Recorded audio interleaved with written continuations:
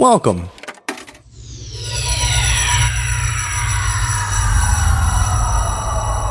to Arcade Audio.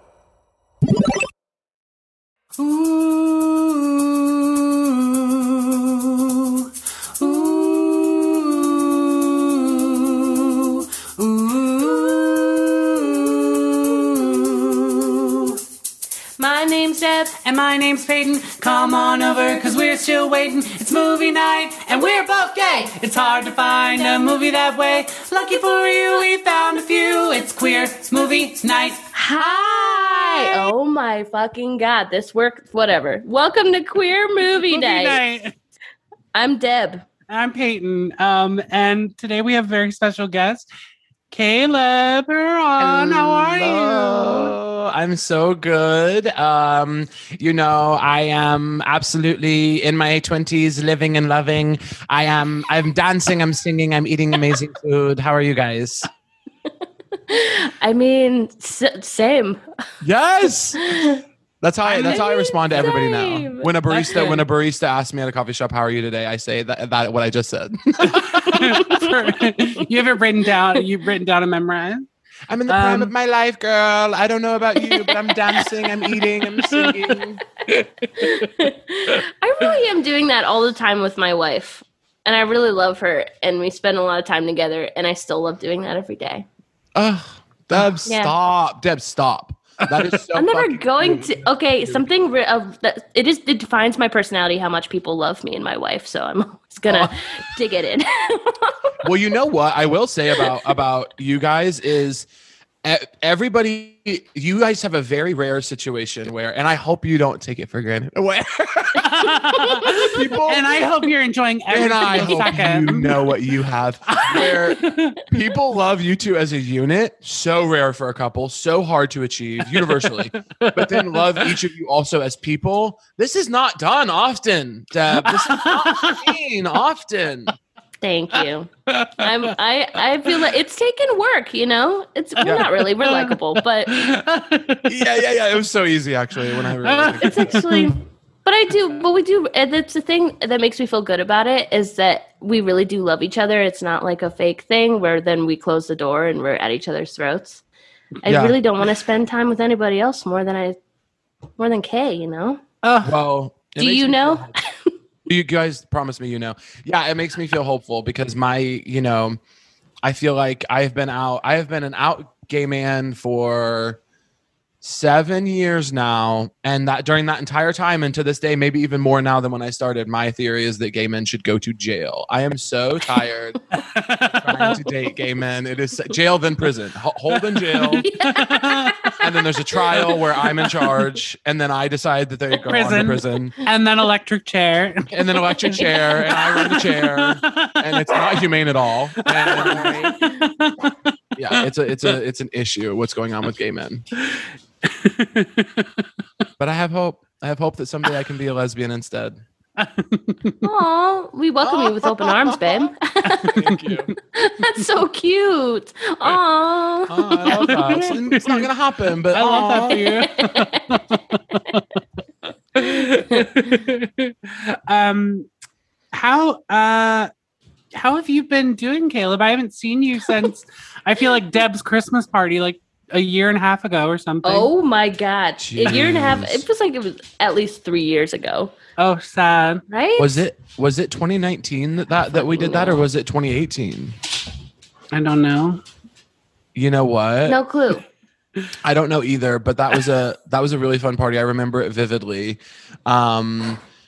I'm good. I lived in Chicago when that party happened. Yes. Thank God. And it would have been crazy if I traveled in. I moved to LA during the pandemic, which was, a brilliant decision, mate. And it's been cool. I like LA. It's fun. Chicago's the best city on earth. I wasn't really excited to leave, but I've liked it everywhere I've ever lived. I think it's really about who you spend time with. But I'm excited. LA is cool. I'm getting to know it, but that's what I'm up to, babe. How are you guys? Nice. Ooh. Well, what do you I can't imagine living in LA, but I think once I got there, I would absolutely love it. Have you? I can't think. I'm struggling right now because I'm like, I don't know what to do. And I was telling them that our landlord's selling our building. So we've gone back and forth of like, do we move? Like during the pandemic, we talked about moving somewhere different, like once a fucking month. Like, Yeah. I don't know. We can move back to our hometown where we'd be scared to hold each other's hands at our local grocery store. Oh my God. yeah. And that can be beautiful in some ways. Yeah. Yeah, trying justifying it. Like, well, we could, yeah. I'm just panicking all the time. I think we decided to stay in Chicago because we really love Chicago, but you know. I think Yeah. Chicago. Oh, we talked about moving to Paris. Paris. She was gonna study culinary, like she was gonna go to culinary school because she's an amazing cook. And I was like, and I'll there?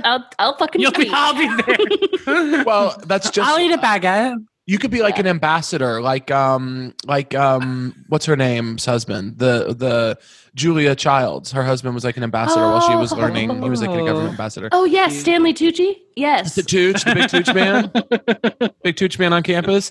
My thought about moving from Chicago was that I don't think I got to spend. I would have liked to spend more time in Chicago. It made sense for work, but my thought also was that LA is something really new, and the weather is beautiful, and there's a ton of restaurants I haven't tried, and I made like amazing friends in Chicago and created a family there, and so I feel like, well, if I don't go to LA, there's a version of that I'm missing out on, and so I just kind of felt like if I got like super canceled and never got to work again as soon as I moved, that I would still be happy to have tried the life part of it, and so. I think, and you can always come home. You can always come home. And also, I think a lot of people are thinking about just like, comedy stuff as the world reopens. And the thing that I'm trying to like, my little piece of all of those conversations when people ask me is just like, try to think also about the life stuff. And like, would you be excited to go and meet new people and try new restaurants and have new experiences aside from work about the move? And if the answer is yes, then if the work doesn't go the way you want it to, then it's okay. You know what I mean? Mm-hmm. But I'm having fun. I really like it. I'm getting to know the city. Like I said, we moved. Shelby Wolstein, brilliant comedian. You guys know her. We moved in June to North Hollywood, and then we moved again in December to a new place in Boyle Heights because we wanted a little bit more space because it looked like we were going to be locked indoors for a bit longer. So we got a different place with a yard and stuff. But I like it. A yard. It's a luxury to have a little bit of yard in LA. Is that where you dance? That's where we dance. We have actually Shelby is such a like builder. Like she's I literally I run around the house. I'm the little gay man in the house, and I say a shelf over there, and Shelby does it, and it's incredible. Or I bought a treadmill for my office, and I say the treadmill together now, and Shelby puts it. She runs in a little coveralls with a little toolbox, and she gets after it, and I sit back and fan her with a big leaf, and then But she's going to build us. We have this patio in our backyard that's under we have like a pergola over it with like lights. Our landlord did all this. It already existed, but she's going to build a big, long, like outdoor dining table for out there with like benches on either side. And you guys have to come and dine with us because it is when the sun is setting and you're on that patio, it is so beautiful. I can't wait.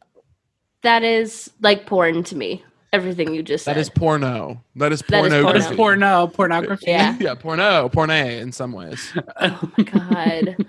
I want one of those. Just that everything you just described is so ideal. Oh, I want it. I want it. I whine from my apartment. My pretty nice, beautiful apartment in Chicago. Yeah, you have a great apartment. A great situation. A wife and a dog. All I ever want is I'm realizing I do not want to work. I do not want to maintain my life. I do not wish to exercise. I do not wish to keep up with anybody.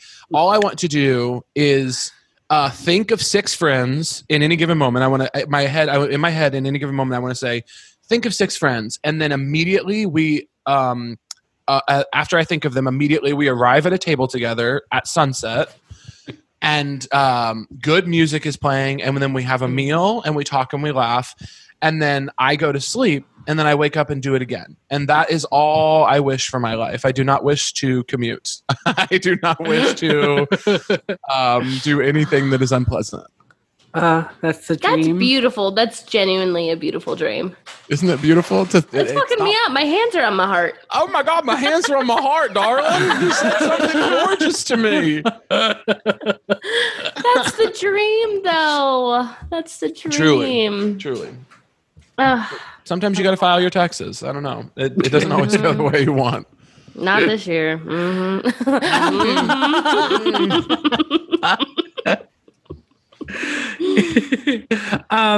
So I guess we'll get started. Thank you so much for coming onto the show, Caleb. This movie that we're covering today that Caleb's brought us is called A Single Man from 2009, which is a little over 10 years ago, which is crazy. When I graduated high school. Congratulations. Oh, me too. Me too. That's Thank wild. you. We're almost 30. I am 30 because my mom put me in school late because she never wanted me to be the baby in the class, which I feel like I was robbed of. But yeah, you would have killed that. I'm so sorry that you didn't get that. You would have ate that, bitch. I'm so sorry you didn't get that.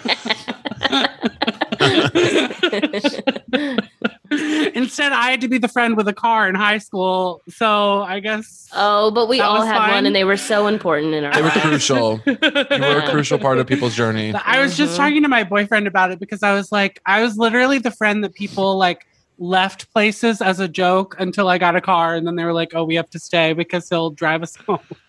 You know how there's those asshole friends who are just like, oh, we're gonna leave while they're in the bathroom so that they think we're gone. Those were my friends. Yeah. Like every time? A lot of times. I don't fuck with that. I wish, bad bit. I wish for you to have, I actually was just thinking, I'm sorry to get off track because I know we are going to talk about the movie. Oh no, we always get off track. Go ahead. I was just thinking last night, and it relates to that very specifically. I feel like maybe there was a phase of my life, like maybe like late college or like early Chicago, maybe, where I don't know. I guess I don't recall if I ever found this funny. I'm trying to give the being mean to your friends as a joke thing, like the constant negativity and like ragging on each other.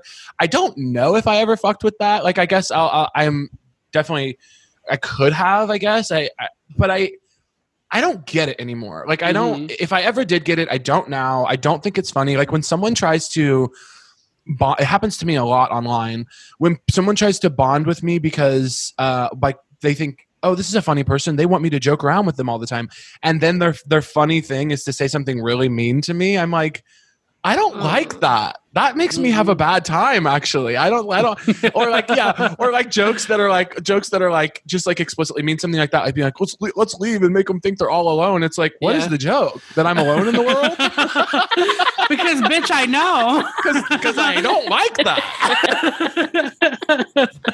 That sucks. That makes me feel, I don't know if you're going to believe this or not, but that makes me feel pretty alone in the world. So... That is That's mean, so though, true. and it is a weird bit that should have ended a long time ago. But that is a thing people do commonly. Yeah. I don't know. Just in general, though, I don't have time for that. If there's one thing that I have learned about myself in this year of like realigning how I live my life, it's cutting out people that I don't give a fuck about. Yeah. And I realized that with like now in our life, I basically had 100 acquaintances that I saw nightly. And I do miss that to an extent. Yeah. I miss that to an extent. I mean, I miss walking into a bar and knowing like I can hang out with it. Where everybody knows your name. Yes. And they're always glad you came. I love that. I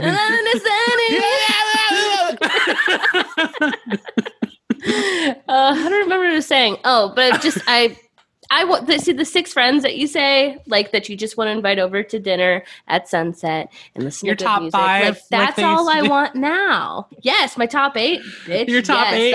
Those caused problems back in the day. That was Those caused problematic. problems. I always sat in like the 4th spot. The fact that I remember that means that I put a lot of stock into it and paid attention to it a lot. I love that. Always the 4th for people. But yeah, I'm just like, don't have time for that shit anymore. If anybody treats you like shit, cut them out.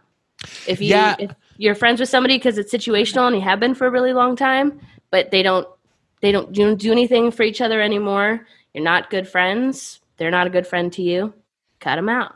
Yeah.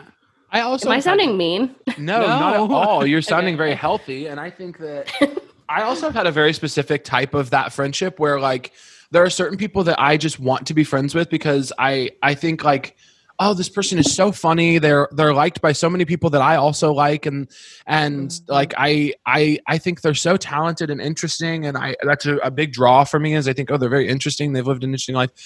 But there have been a very specific group of those people who in my life have been like dead set on misunderstanding me and like making like anything I do like feel like not what I meant. You know what I mean? Like will like turn most of my actions into something like I'm trying to think of, I don't want to get into specifics, but I'm trying to think of like I will be like, oh, I don't really want to go there for dinner. Let's go somewhere else.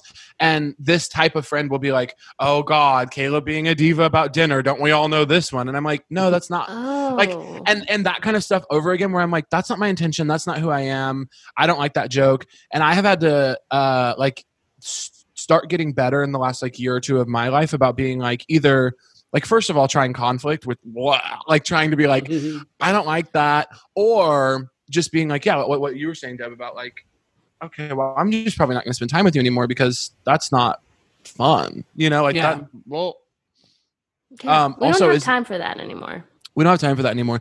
Also, for anybody listening, I hope that the listeners don't think that this isn't funny because we're going really deep on how to protect your peace and sanity. This is actually extremely funny what we're talking about right now. Just so you guys know, this is all like very high level comedy. Yeah. Talking about how you protect your peace and take care of yourself is like very in right now, comedically speaking. It's particularly funny because I don't think we've ever talked at this length about something on this podcast that we've had for years now. You guys are like, yeah, usually we just kind of get into the movie, but Caleb really wanted to talk about how you manage relationships. That's not true. I'm kind of hot on it too, though. I came into this recording today kind of with it already. She had something to topically on my say. mind. Yeah. I'm just chasing threads. She came in with an agenda. I'm chasing threads. If you guys bring up jelly beans in a second, I'll do 15 on jelly beans. I'll do 15 on JBs. I don't give a freak. But right now, we're talking about That's so your funny. inner circle and how you protect your heart in a world that is intent on not allowing you to. In the risk of going on another tangent while we're talking about jelly beans. Yeah, thank you. And we are talking about jelly beans, by the way. When they had the Harry Potter jelly beans and there was one that was flavored booger, who decided like pissed what me off. boogers would taste like? Pissed And me like, off. what did I don't Scientists. even know. Scientists. People taste boogers, right? Surely a scientist tasted a booger Yeah. but in in the name of science. I don't know because I don't like jelly beans, but did the jelly bean actually taste like boogers? I think jelly beans are trash. So I really like the sorry to Starburst anybody who jelly likes beans, actually. jelly but- beans. Sorry if you like them, Caleb. Okay, Caleb's gonna have to cut you out of his life now. Well, something interesting about let's talk about the movie. Because now I'm pissed off. No, I'm kidding. There's only like 2 jelly beans I like, and and this is such a dumb bitch thing to say. I fucking hate myself for even saying this. But one of the only jelly bean flavors I like actually is the popcorn flavored one. Do you guys know what I'm talking about? Oh, okay. It's like not even the point of jelly beans. Like you're supposed to like jelly beans for. And I also I did have to fall off with Jelly Belly jelly beans specifically, but when I found out that Ronald Reagan was a stan, that did have to change things for me with that brand. So I did have to go ahead and fall off with them. So we usually start with 2 questions. I'm just going to throw them out there. One, Caleb, what is your general experience with queer films? Like, how did you get into them, or see, what is your general experience with them? And then the second question is, what is your experience with this movie, and why did you choose it for the podcast? My experience with queer films in general, I guess I would say that I guess a lot of my experiences with films to begin with were not queer films, but queer readings of films. Like, I would definitely watch a lot of movies growing up that I don't even remember the first queer movie I watched. Maybe like, oh gosh, yeah, I can't even. Like, it doesn't even, I mean, I must have been late high school, like college. Like, I feel like it was not. But I was watching, like, every movie I watched, I feel like there was a very queer lens on it because I was watching a lot of movies with women. I was watching a lot of, I grew up, my mom raised me by herself, so I was watching a lot of the stuff she loved. And so a lot of Julia Roberts movies, a lot of Sandra Bullock, you know, a lot of Viola Davis, like, just women, like women in film, baby. And you know, I was watching like my mom, we watched when I was in like maybe middle school or high school, Murder by Numbers with Sandra Bullock and Ryan Gosling. And I remember there's like this, like, I don't know, 7-second sex scene where Ryan Gosling has sex with some girl. And to me, watching that was a very queer experience. I was like, oh my God. Like, I immediately that night after my mom went to bed, like, got on our desktop computer and Googled like Ryan Gosling sex scene, Murder by Numbers. It's like 7 seconds long. Like, it's not even, and I replayed it over and over, and I was like, incredible. yes. And so I feel like a lot of my experience with queerness in film was definitely me sort of taking on the place mentally and emotionally, or the point of view of the straight women in the movies that we were watching, and being like, oh, I'll just pretend that I get to be in that relationship with a man. But that's such a good thing to talk about too, because that's like so many queer people's experiences growing up, where we're not seeing queer films in general, so we have to sort of substitute for them in general regular cinema.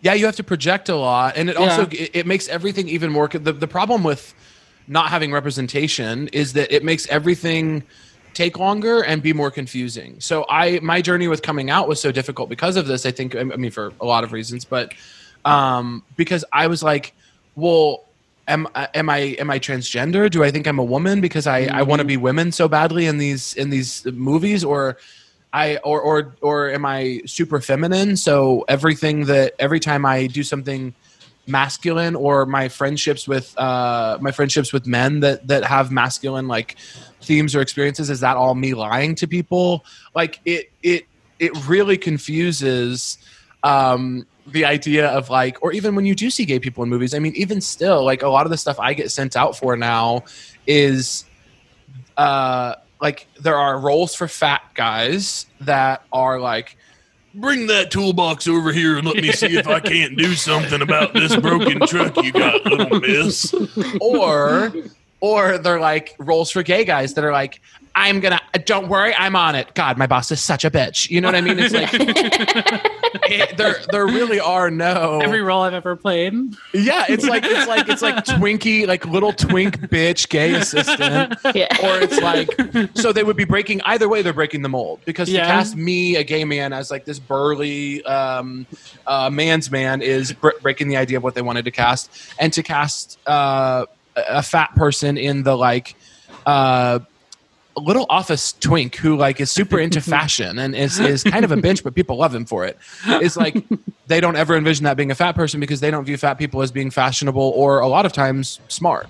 Ooh. So, you know, it's like the problem with representation is far and wide, obviously, but one of them certainly is how much it confuses you around like, well, wait, who am I? Do I get to be masculine if I'm gay? Do I get to be sometimes masculine and sometimes feminine? Do I get to have male friends? Like, it's very confusing, you know? Woof. Deb said, "This podcast is supposed to be fun, Caleb. Not another rant." No, that's actually. But this is we always all. get into this kind of stuff. Yeah, no, I say that because you just touch on a lot of things that are really true that people don't talk about often enough, I think, and that we certainly haven't talked about in a minute. But fuck yeah, if everything's fucked. Yeah. Everything's fucked. Yeah. I mean, things are better. Things are gradually getting better. They happen slowly over the years where representation is getting broader. Things are being made more often. But like when you put it like that, it's so clear how much work there still is to do. Like we're nowhere near like. Well, and also I think part of the problem is like, not part of the problem, but part of the situation is that we're getting better content just because there's more creators and there's more people who are able to create now, as opposed to like that in other times, white straight men were the only ones who were making things, and so those white straight men are still out there, and they're probably the one they're still making that kind of content. But now there's more. There's just more content in general, so I guess that we're getting progress there, I guess. Yeah, I think if that makes sense. It does. And I think also there's something interesting to me about conversations around like representation and telling stories that haven't been told before is that I don't think it's going to I think it's going to solve one problem, but maybe not the problem that a lot of people think. Like I think a lot of people talk about representation and go, okay, well, if I,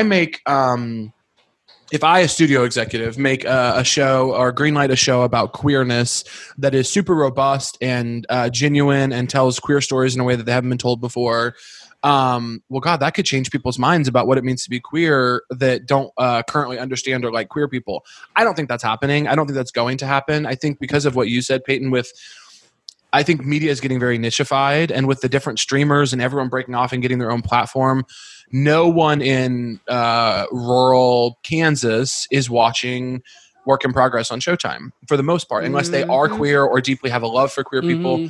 And that sucks because they should be, because they would learn so much and they would, well, most importantly, they would laugh and love it. But like, I do think that representation is more solving the problem of people who needed to see it and would seek it out, seeing it and after seeking it out and then feeling like, oh, now I can go out into the world and be more myself because I saw this. I think that's more of what representation is addressing. But that's such a great point. Yeah, that's so good. But all of that is to say, my first queer experiences with movies were definitely watching Julia Roberts movies and saying, well, okay, I'm Julia. Tag yourself. I'm Julia. I would say I'm a Drew Barrymore. You are very much a Drew Barrymore. Thank you. You are, babe. You are. Oh, I love that. I was a big Sandy Bullock person growing up. Oh, yes. You have Sandy Bullock energy. You do. Sandy, Miss Congeniality. But also, I love Sandra Bullock as much as I loved Molly Shannon as a child. At the same time, I was like, Miss Congeniality and Superstar made me the little freak that I am. And then throw in some Melissa McCarthy in the later days. And it's kind of funny you said that because you originally said Sandra Bullock, and I'm like, I see that for Deb. And then you said Molly Shannon, and I'm like, right. So there's the more comedic aspect of it. Though Sandra Bullock is very funny. Because originally I was like, who I could see for Deb? Cameron Diaz. She's very to be because she's very funny and like and goofy, but also like, yeah, can kind of like I feel like Deb, if you wanted to, you could really like Cameron Diaz can kind of give it to people. Like she can dish it out. You know what I mean?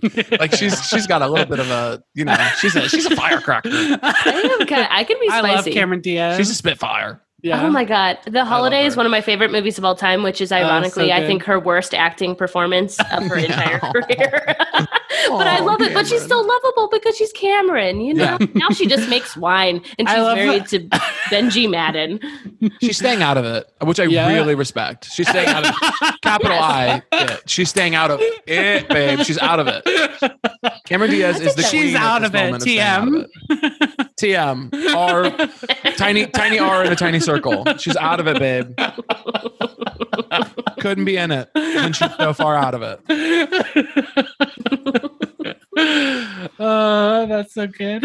I love that. Thank you. Thank you. A very real, serious thank you. Thank you. Thank you. And just so you know, listeners, Deb is crying. Deb is weeping on the pod. Peyton just messaged the chat and said, "What does it say? Why didn't you say that for me, Caleb?" Okay, well, let's just move on. This is turning into something it wasn't supposed to be. Moving on to the second question. When did you first experience this movie as single man? And what was so special about it that you wanted to bring it to us today? Okay, so actually I watched this for the first time during, say it with me, quarantine. Wow. And I had never even heard of it. And I watched it actually because I love Julianne Moore. And Yes. I was like, Julianne Moore's in this. Incredible. I don't really know much about Colin Firth or anyone else that I saw in it. But I was like, okay, Julianne Moore. She turns out to be not a massive part of it. But Colin Firth has a very important part, I would say. A very important part, very crucial. And Colin Firth has an amazing performance in it. I think the reason it spoke to me so much, and I was like, put it on really like my list of like queer movies, is because I feel like it was like it's really about this guy struggling with losing the love of his life, and I just was like. I thought for I love seeing elder queers. I love seeing older gay people. I hate that it has to be through. I don't hate it as much as other people. I hate that for this character, it had to be through a lens of trauma, that we had to experience his story through trauma, and we didn't get to see him happy and growing old with his partner and like truly making it. But I'm like, also, trauma's interesting. That is what makes a film like that. That's what makes a lot of movies. Like, I don't know, when people rail against queer trauma stories, I'm like, I don't know. It's first of all a huge part of our experience. Like, trauma is the queer experience, and also it's like, yeah, I don't really know how you make a movie about any characters just being like everything's good. You know what I mean? Like, gonna go to the grocery store later, might see some friends. It's like, yeah, that's not a concept. That's just a nice day. So, I think it liked it. Yeah, and I think it makes, speaking about queer trauma and in film and that in the media, I think it makes a huge difference that Tom Ford, the director, is a queer person. So we're getting this queer story from a queer person based off of a book by another queer person.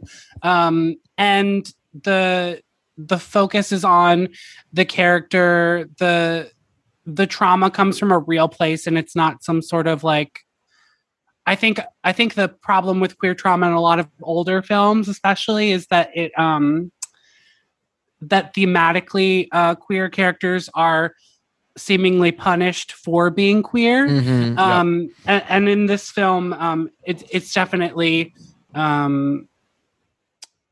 yeah, that's what I'm thinking. So in older films, it sort of dehumanizes the queer people, but obviously the trauma and the human experience in this film very much humanizes Colin Firth's character, which makes a huge difference.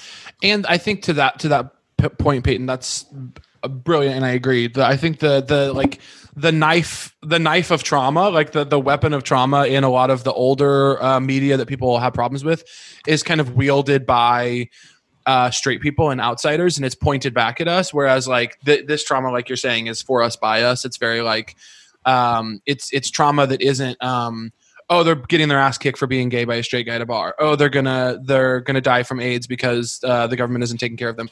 It's also kind of a universal story of trauma where it's like, this is ultimately at its core about a man who is just experiencing like devastating heartbreak, which is universal. I mean, I think heartbreak is more queer than not, but technically other people experience it, you know? But they're just sort of stealing our thing. So, heartbreak and unrequited love and heartbreak are so queer coded. I'm like, if a straight person goes through it, they're having a queer experience. Yeah, exactly. Having your heart broken is a queer experience. Well, exactly. I mean, that's those are the stories.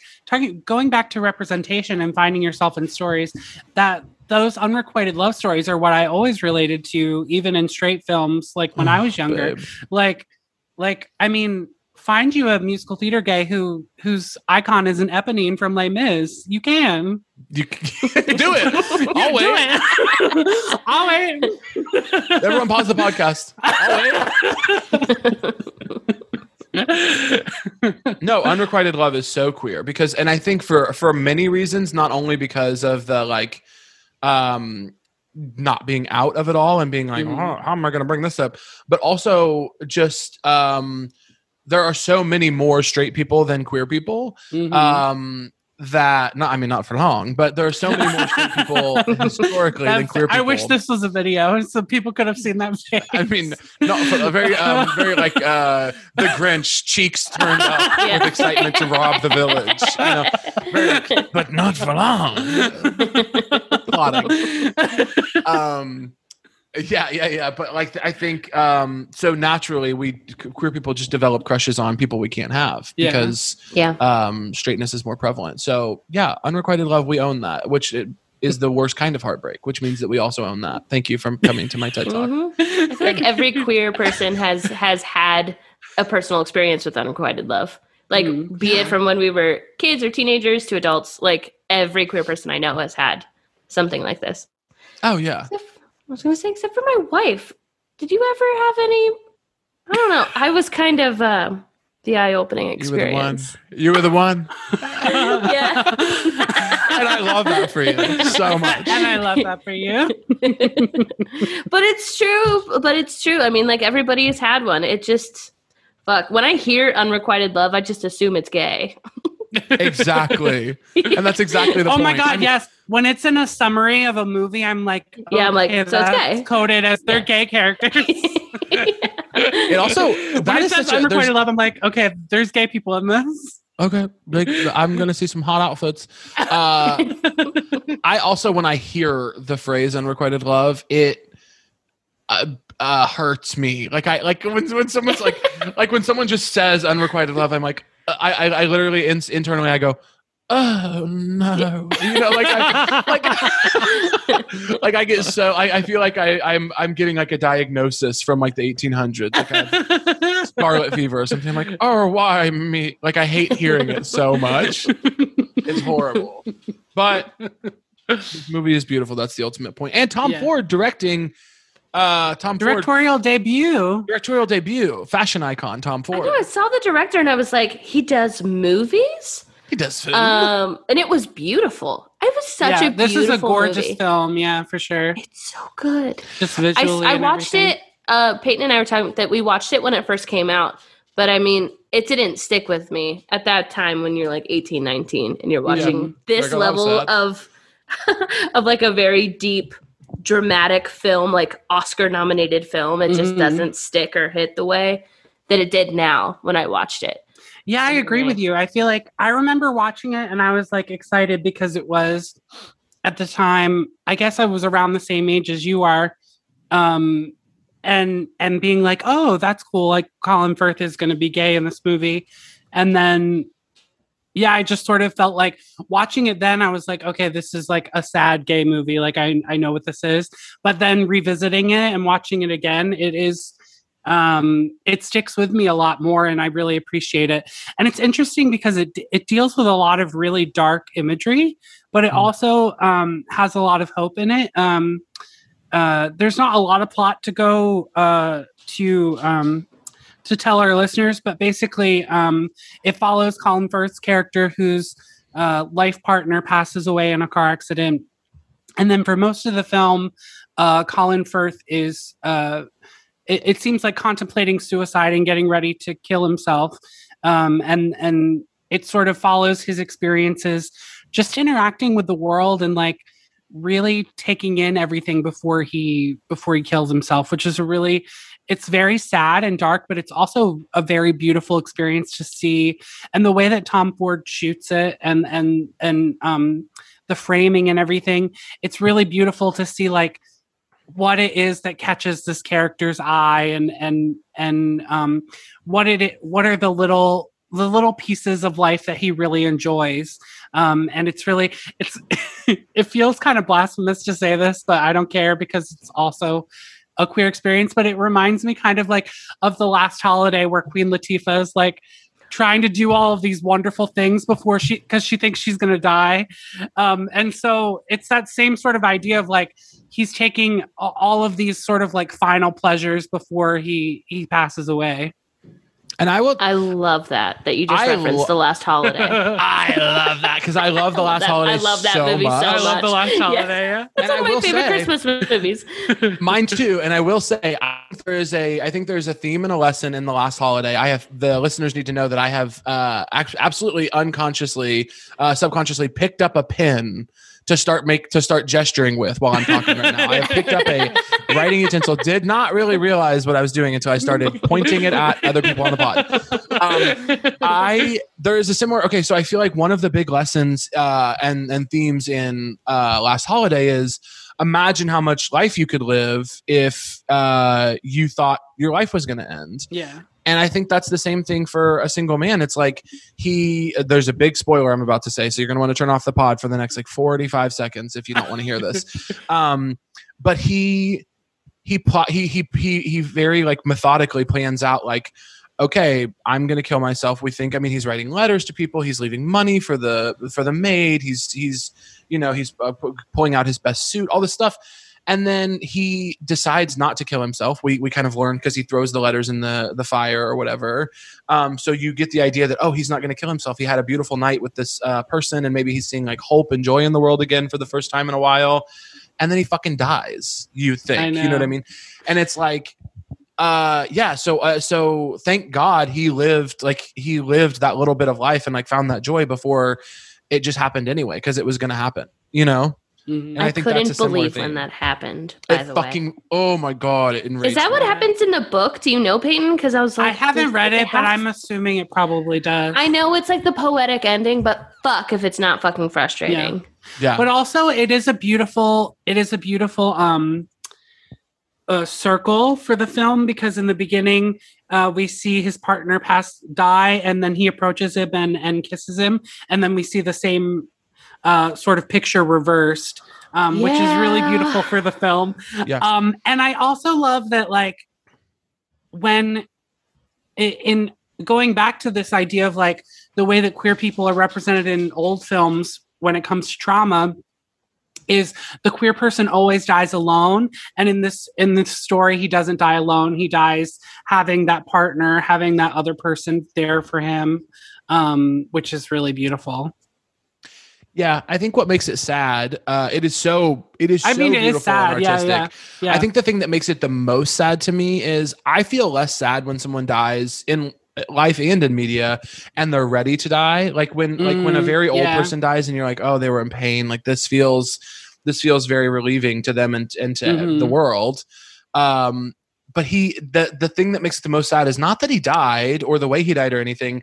To me, what really breaks my heart about it, and the way that Deb said that it's frustrating, is that we know that he had just realized how badly he wants to live. Yeah. Yes. And so dying was not any kind of like relief. Yeah. And I just was like, oh, fuck that. You know what I mean? Like, I wanted him to have so much more joy, and I wanted him to have like the second chapter after his partner where he got to like experience life kind of all over again and have like a whole new, truly just a whole new chapter, a whole new thing. Yeah. Yeah. It's true. But it is beautiful. I would have done it the same way if I had thought of it. You know what I mean? Like if it had come to my mind and I had to choose, I would have been like, oh yeah, it's got to be that thing. Yeah. Like as a viewer, I'm devastated, but as an artist, and if I had written it, I thought of it, I would be like, well, I want him to live, but I have to end it like this because it just makes sense. This movie has a really great, pretty stacked cast. Oh my God, took the words out of my mouth. I was going to say, also, the cast is so stacked. And hot cast. And hot. I love Matthew Good. I forgot Matthew Good. I love him so much. He's one of those, that sort of brings up something else I want to talk about, but we can talk about it in a minute. But Matthew Good, I forgot that Jennifer Goodwin was in this. Is it Jennifer or Jennifer? Or Jennifer? I don't know. I don't know why I said Jennifer. To me, it will always be Jennifer. To me, it's Jennifer, and to me, it will always be Jennifer. To me, it is Jennifer. I love Jennifer. I love Jennifer Judwin. I'm sorry for the pile on, Peyton, but that is the funniest thing. Remember when I thought Daniel Craig was Liam Neeson? Or that was the hardest I've ever laughed. It was like the hardest I've ever laughed on the fucking podcast. What was I going to say? Jennifer Goodwin, yeah, a little bit of a. She's so weird to me, but whatever.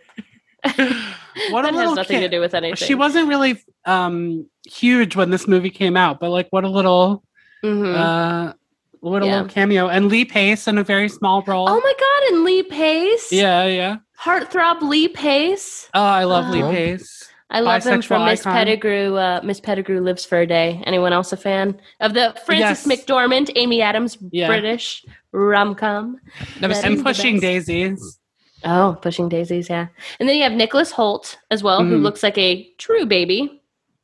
A true twink. He looks like a true twink. True twink. They killed the twink cast. The twink casting department went off when they found it. Well, did you ever watch Skins, Deborah? He was on Skins. Yeah. Yes. I think I just watched. I don't know. That was like. And then they did a U.S. Skins and everything. I feel like I was watching the British Skins and Degrassi at the same time, but it was.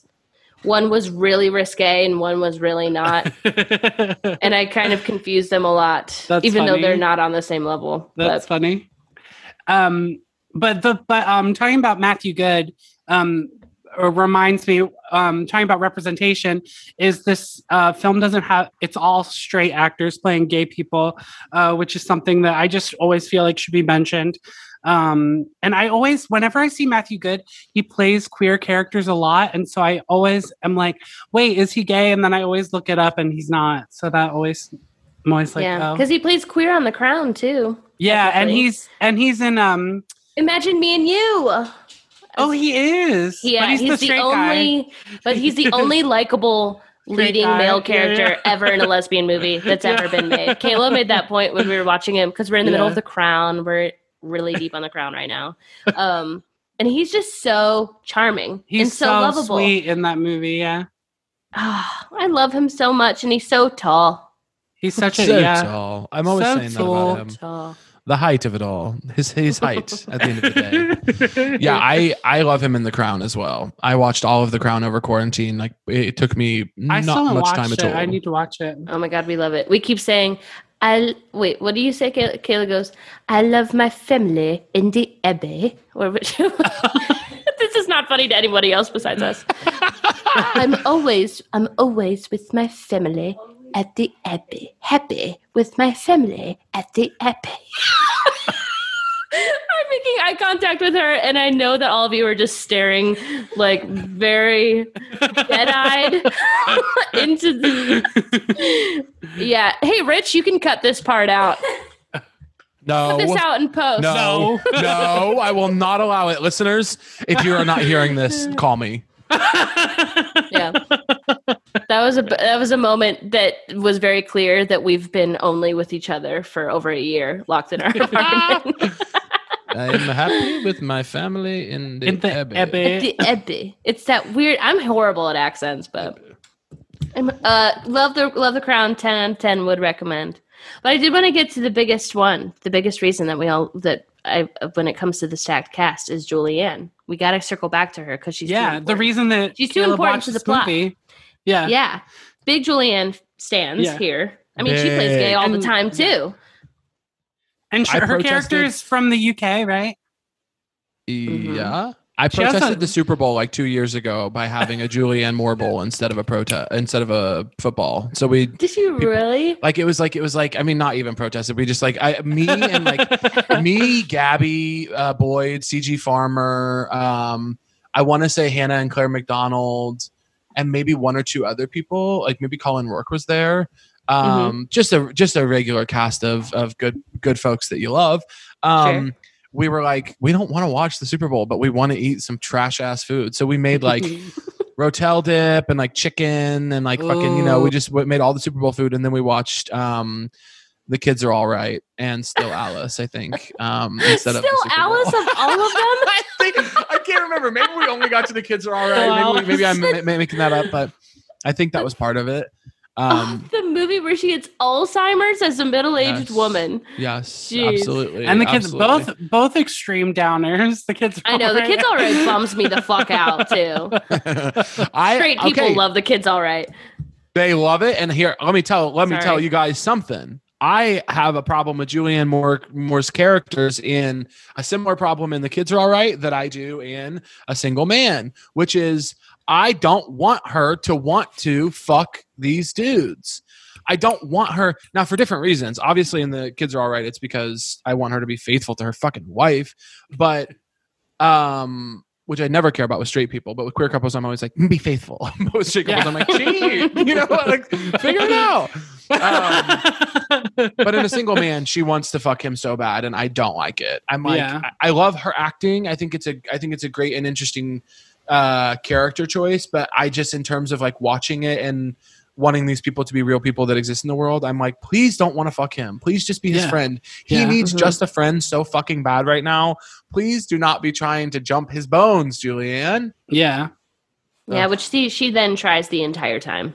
Yeah. The whole time. And he's like grieving and he's like plotting his suicide. And she's like, please, a kiss, lover. And he's like, stop. A kiss, lover. It's so disgusting. But she kills it. She does kill it. Yeah, she does. It is, and it's so heartbreaking. It's so heartbreaking in that scene where she's like, don't you ever wish you had a real relationship? You're just like, Julianne, why do I want to stab you right now? I'm livid. Queer icon Julianne Moore, what are you doing? I could lift a fucking truck on adrenaline alone when I heard her say that. Yeah. I'm like, what is going on? I am become Hulk. I'm so fucking mad right now. That's a crazy thing to say, lover. That's insane. The horrible thing is how many people from that time period probably heard that. I mean, people probably still hear that to this day, but that was probably a common thing. Like more common than we would hear it today, of people just like completely discounting queer relationships because they didn't understand them. Right, like they were cool. I imagine especially there was probably a very, and I'm just saying this, anybody who was alive during that time, if you're listening and want to fucking drag me to hell for this, I would welcome it. But I imagine there was, as there is with every social issue across time, there is a sect of progressive people who are technically okay with certain details of the issue, but not with the full scope of the thing. And I'm sure there was a sect of progressive people during that time who were like, oh yeah, sex, free love, like fuck whoever you want. But when it comes to actually having a real and meaningful relationship, we're like, oh, well, gay people don't have that. You know, they were cool with the sex because sex was whatever to them. But the relationship of it, I think there were certainly people in my mind who were like, I draw the line. You know what I mean? Whether I realize it or not. Yeah. Yeah. I feel like there's still people like that today too. I'm one of them. I'm one of them. I think gay sex is, incredible. I love gay sex. But when you start talking about gay relationships, I say, no, do something real. Have a straight one. No, do something real. Do something real. Not make it legitimate. and that's ultimately beautiful, I think.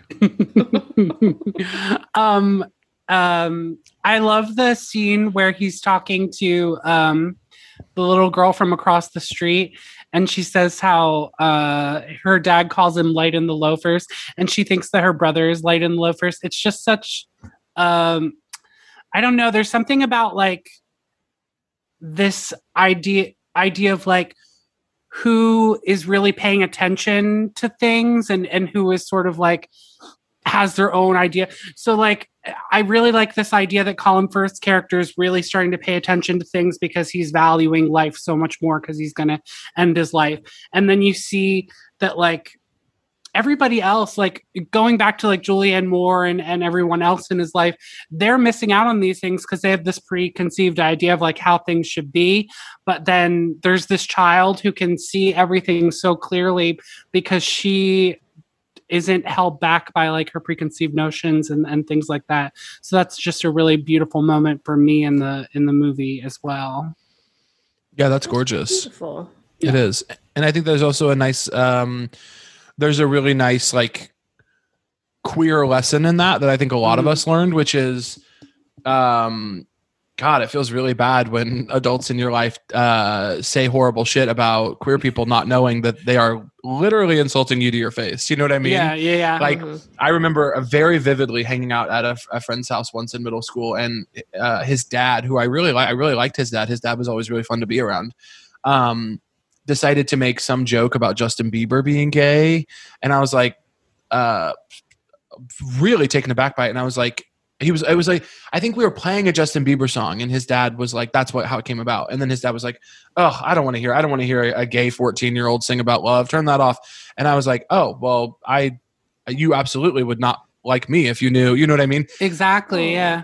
And he thought he was just talking about Justin Bieber, but that to me I feel like that's a big lesson that queer people learn at some point in life is like, oh, you really learn how people feel about you when they're talking about other people. Yeah, exactly. Yep. And it's not fun. Come on. Come on. Come on. It's not fun. It's not fun.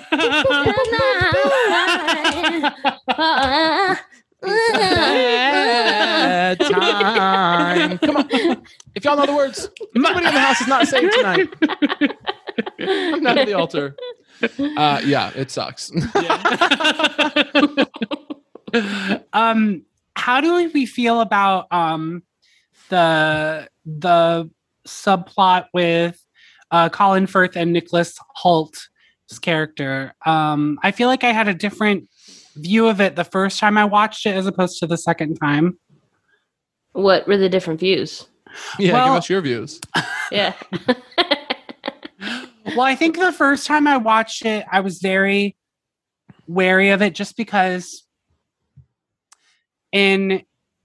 because of the reputation of queer people, especially during the time of this film, as being predatory towards younger men, and that sort of idea. So I think that sort of raised some red flags for me. And obviously, like the first time I watched it, I didn't have the knowledge that I have now and the worldly experience.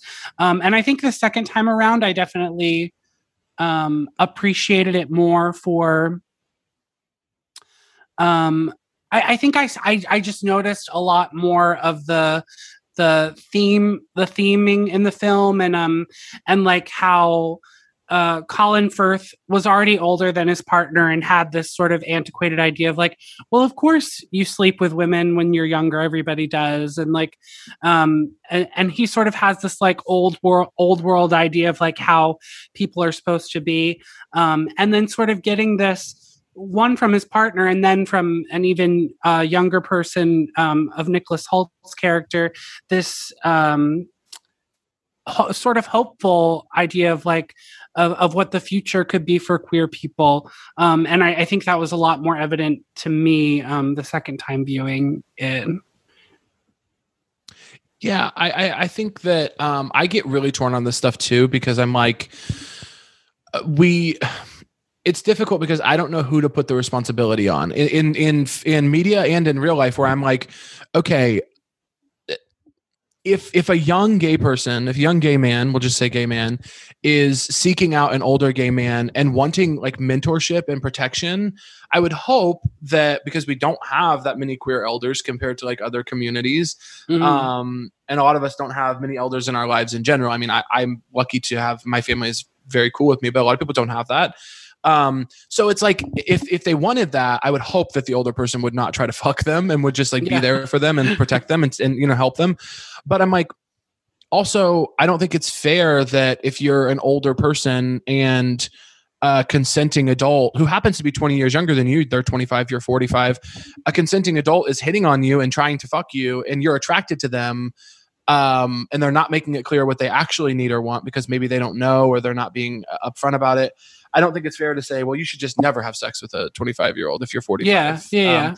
So I'm like, who do I put the responsibility on? Do I put it on the younger person to be clear about what they want and need, or do I put it on the older person to just like take all of their sexual desire and all of their like desire for partnership and love and put it on the back burner just in case, you know? But in the movie, I thought it was fine. I really liked it. I thought it was kind of beautiful. I thought that the reason I didn't have a problem with it probably was that Colin Firth's character was so not seeking it out, and Nicholas Holt's character was so the pursuer, that I felt fine about it. But Deb, over to you. What if I just said no comment? Yeah, Deb's like, I don't want to talk about that. Next. It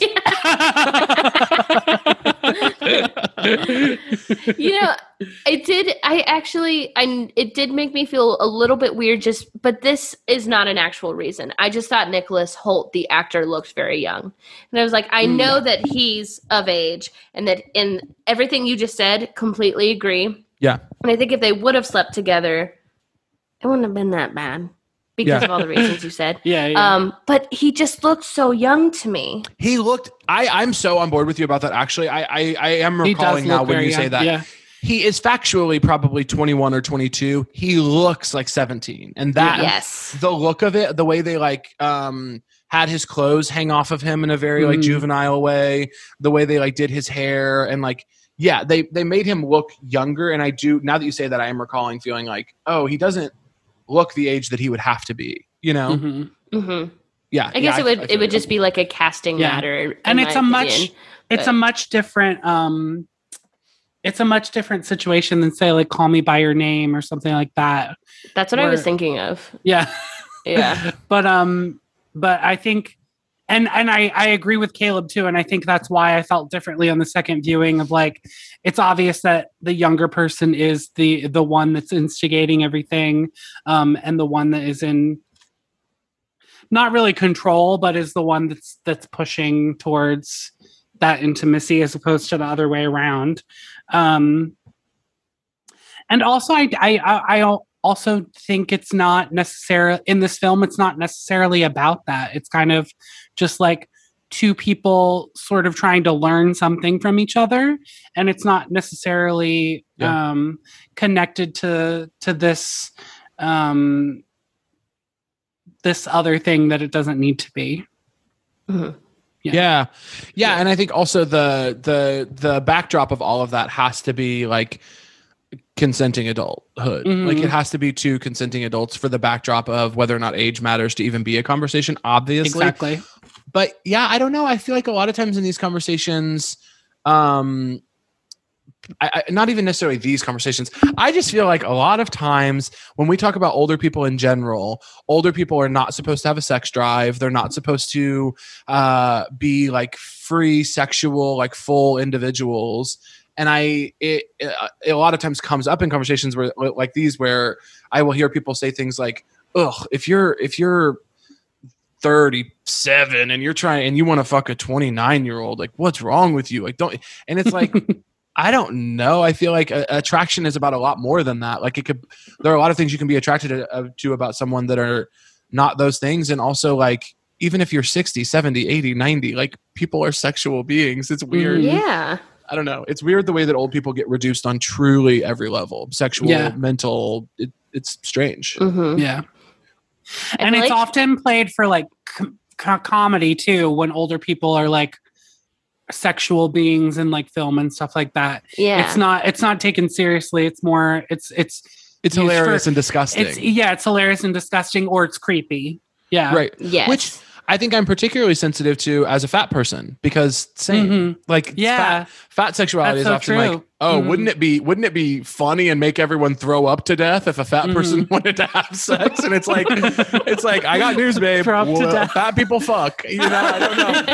If it makes you throw up to death, I guess that's your own thing. But yeah, it's a very common a very common thing. Yeah. Yeah. Great. Yeah. Are there any other moments, images, things that stick with you from this film before we start wrapping up? the beach scene.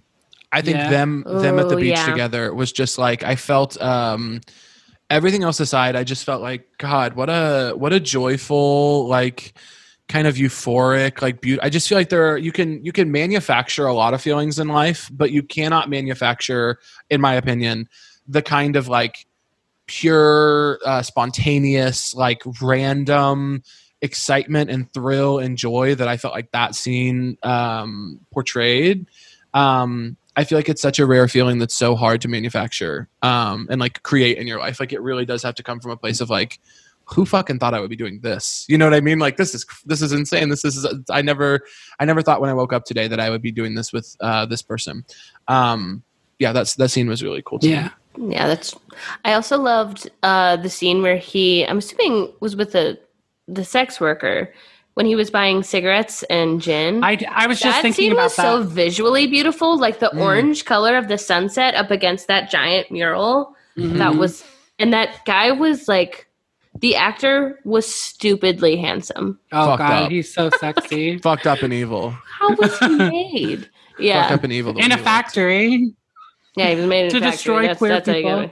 I thought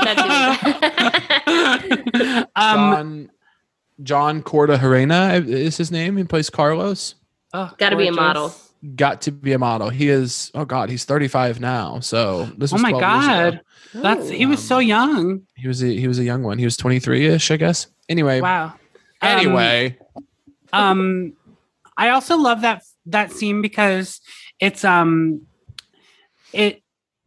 it's so like the communication in that scene is so visual between the two of them, and it's really telling of like how queer people communicate through visual cues as opposed to like when they couldn't speak out loud and be like, "Hey, you're hot," that sort of thing. And so that scene is really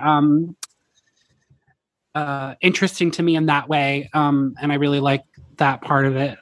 And just visually in general, this film is beautiful, which makes sense because it was directed by a designer. But it's just like it's a really gorgeous movie and really well done and really really crazy for how good it is for a directorial debut as well. Yeah, Colin Firth was nominated for an Oscar for it, and I think both him and Julianne were nominated for Globes. Nice. Yeah. Kind of iconic. I also, Peyton, what you were saying about the way that queer people used to have to communicate like so secretly. This is, I feel like, why so many queer things are period pieces is because being gay was so much sexier when it was illegal. Like literally, like when no one was allowed to be gay before we normalized that. We should have never normalized that. It was so hot. It was so fucking hot. It was so fucking hot. Like just like looking at someone across the bar and you have to like wink twice and pull your ear and then you fucking an alley. Yes. Like you just don't do it like that anymore. I talk about that all the time on here because I love. Everyone's like, stop making period lesbian pieces. We don't want them. And I'm like, I fucking want them. I want them every time. They're so hot. And I have a tweet I want sitting them in my pulling up drafts. all their pantaloons and I know. Yeah. I mean, it's literally like modern queer stuff is so fucking like progressive and open, but like it's so much sexier to me when like like a period piece gay person and one of them's like, well, you're quite unusual, and the other one's like, no more unusual than you. And then they like hold each other, they like grab each other's hand. Like I cannot, like that is what I always think of is like a line that's like, you're rather strange, no stranger than you. And they're like acknowledging each other, and then they fuck in like a broom closet. It's insane. Yes, this is the SNL sketch from last week. I was like, oh, I haven't watched it. It's about lesbian period dramas, but even I found that hot. I found that hot. even the parody, Deb was like, fuck. Oh, fuck. Why is it? Deb was Deb. Okay, let's just be honest. Deb got off to SNL last week. Okay, that's what happened. Deb got off to Nothing SNL. hurts more than SNL making me aroused. Nothing hurts my pride more. God, you don't have to tell me about it. Being turned on by comedy is something I do so often because so many hot people are in comedy now. It's crazy. Comedy used to be for the uglies and the weirdos, and now it's photo shoot comedians, these fucking models, dude. Ugh. Anyway, I love hot people. When did I'm an ally. When did hot people decide that they were going to be funny? That they were allowed? I don't know. I feel like it was an evolutionary thing. It was like the development of opposable thumbs. It's like they've gotten way too strong, and we need to do some kind of. You know how West Virginia is giving people like $12,000 to move there and be a coder right now. Like West Virginia is doing this thing where they're like, we will pay you $12,000 and give you a co-working space if you will move here and be a web developer. I wish I could code. I want to do the same thing in LA, but with ugly people. I'm like, the government should give you $12,000 if you will move here and be a 6. It's so desperately needed. Oh, I love it. All right. So we usually rate our movies on 2 scales. One is the Vita Russo test, which is one we did not come up with, that analyzes queer films or queer representation in film. And it follows 3 rules. One is that the film has to have queer identifying characters. 2, that the queer characters have to have personality traits other than being queer. And 3 is that removing the queer characters from the film would change the plot significantly. I would say this film passes all 3 with flying colors. And then the second scale we use is from 0 to 6. And it's just sort of 0 is very poor and 6 is perfect. And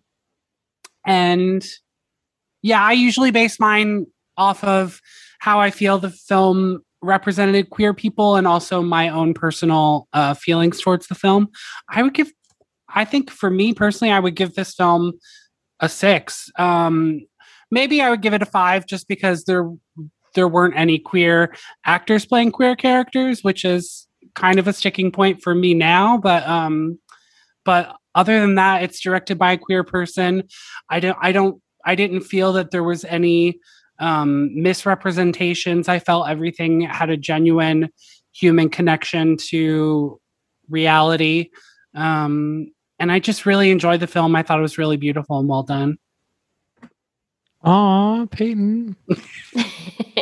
Great review. I would give it a 5. I feel like it's a movie that I like and we'll talk about if someone's like, what do you know about Colin Firth? I would be like, well, let me tell you, I know this movie. But I'll be telling you. Oh my God. Wait, first, sorry to interrupt you, but when is that Stanley Tucci Colin Firth movie coming out? It's out. I've seen it. I've seen it. Yes, it is. It is. I bet this is so literally, you guys, I begged people for a screener of this. I texted everyone I fucking know in capital H Hollywood and was like, get me a screener. No one could. So I had to wait and pay $22 for it on some service that I can't even remember. It was not that good. Oh, no. It was not that good. I don't know if it's because I built it up for so long or if it's because the trailer truly tells you everything, but it felt like it to me. And maybe it was just, also a lot of that stuff can be boiled down to like the mood you're in or who you're with or how you watch it. But I just felt like when I watched it, I really wanted to feel impacted by it. And it felt like it was reaching way too hard to move me. It felt like it was trying to be an awards contender. It just felt like a little much. I liked it. I would watch it again, but I wouldn't put it in my like holy shit movies category, which is where I kind of thought it was going to go, Mm-hmm. I liked it. It was enjoyable. Yeah. Okay. But you guys, when you watch it, please, both of you text me and tell me what you think of it. Cause listeners, all of you guys as podcast fans can reach out as well. Hit me up when you guys watch it and tell me what you guys think. Cause I'm open to being challenged on it. But yes, I'm so sorry for interrupting your review. Go ahead. Literally, if you ever apologize to me again, I'll freak the fuck out. I give it a 5. I think it's a good movie. I like it. I had a good time watching it, and I thought it was really well done. And it had some it made me think a lot. Like a lot of movies don't leave that one piece of the, like, I think it's the nth meme. Like they don't leave that one piece of an equation out for me to do the math myself. And this one did a lot. Like the guy with the gas station. You're like, is he gay? What's going on here? The suicide prep, all of it. Like it left a lot of things for you to be like, I think this is what's happening, which I think is beautiful. That's my review. I love it. Thank you so much. Thank you so much. I'm really torn between 5 and 6, so I'm going to go with 5.5 or 5.5. Amazing. I love. Yeah, because it was a beautiful movie. Like it was a beautiful film. It was beautiful in every way. It felt honest. For it being a movie made by Tom Ford, I would expect it to be a little bit more blatantly campy or like more not that that's a bad thing, but just like in a way that you actually just mentioned about the other movie. Like this is made to be an Oscar contender. This is made because I want to make a movie and I'm Tom Ford and I can. Like it felt like for this being his first film, it was a pretty honest story to tell. And a surprisingly moving one. So I'm going to give it a 5.5. I actually really don't really know why I'm in between. I could have just picked 6. Maybe it's also because I felt really deeply sad after I watched it, which that shouldn't really have anything to do with my rating. But it's okay that it does. But it did make me sad. And then you think you put yourself in that situation and you're like, what if this happened to me? And then you just get really sad and it takes over your whole day because not much else is going on right now. Also, you know what I mean? Also, a quick afternote, the scene, even when I watched it the first time, the scene when he's reading a book in the little nook with his his lover and they're listening to records, that's just like been couple goals for me for like ever since I saw that scene. It's just so beautiful. It's so sweet. Caleb, anything that you want to plug, anything that you have coming up, or just plugging social media? Oh, you guys can find me online if you dare. you can find me on social media at Caleb Says Things. Please, if you guys like podcasts, please go listen to mine. I have a podcast on HeadGum with Shelby Wolstein called Keeping Records, and we're talking about the Voyager records that NASA sent into space in the 70s and then asking people their favorite things in life, basically. And that's pretty much it. You know, the only other thing I would say is be kind to one another. Ellen DeGeneres. Like Thank Ellen? you guys. I was gonna say, isn't that Ellen's? Oh my God. What if I did start doing that? Like every like podcaster thing I did, I was like, and be kind to one another. I'm going to take it from her. She's not fucking using it. Yeah, no, take it back. Take it. Take it back. She doesn't deserve it. And I'm fully kidding, by the way. Don't be kind to each other. I mean, be horrible to each other. As long as it's funny. As long as it's funny. Just like we were saying at the beginning, because we love when people are mean to each other for comedy. Yeah, exactly. Be mean to each other and make sure that it's really mean so that people really laugh. You can follow Queer Movie Night on Facebook, Instagram, and Twitter. You can follow me at Peyton Cody Lynch on Instagram and Twitter. You can follow me, Deborah Duncan, on Twitter, Deborah D-Bag on Instagram. And I'm going to plug something. It's been a while since I plugged something. I'm going to plug my wife and I's band, The Q's Music, our Instagram. We, during COVID, during quarantine, I'm not sure when this episode is going to air, but we wrote our first album, recorded it, and it's done. And we're very excited because holy shit, it turned out so much better than we ever thought it would. And we're very excited about it. So we will be releasing that in the next couple weeks. Gonna press some on vinyl. Yeah. Oh, Go for the whole kit and caboodle. It's a narrative story about our story, which is a tumultuous one. And people have asked us to write a book or stuff for like a long time, and it never worked. And then finally, Chase Lilly is one of our best friends. He's an improviser, but he's also amazing at producing music, which we didn't know. And we were all not doing anything all year. So we're like, let's do this little passion project. Let's make an album together. And it ended up becoming this beautiful monster. It was supposed to be a 5-song EP. We wrote 9 songs. It's a full-blown album. And it's I'm really excited about it. So we just got the I'm masters gagged, I'm this week, gooped. and we just played that whole album for like our band for the first time last week. Our whole band is just all of our friends who are also amazing musicians, and I'm really excited. So we're gonna start rolling it out in the next like probably 2 weeks, and start the announcements on the Q's Music. It's at the Q's Music on Instagram. Oh my God, I'm obsessed. I love that. I can't wait to hear it. I'm a stan Yeah. and always have been. That I was can't a wait to hear it. long spiel. But I loved But it. I loved every Necessary. minute of it. plug something. Necessary. Oh my God. Be sure to like and subscribe our podcast. Thank you for listening. We'll be back in a couple weeks with more episodes, more movies, more guests, hopefully. Thank you again so much, Caleb, for doing this. This was so much fun. We love you. I love you guys. Yes, Thank you for having me. Thank you. Thank you. Thank you. Wait, can we do 3-part harmony? Thank you. Thank you. And let's That's actually okay. Two not. people can be on the same note. It's okay. And let's actually not acknowledge that I do not know how to harmonize, babe. I am absolutely not You can- qualified. Also, I You're feel a like good singer. Thank you. Thank you. thank you. Yeah. Horrible. There it is. On my That was part. gorgeous. The end. Bye. Thank you for playing Arcade Audio. Play more at arcadeaudio.net.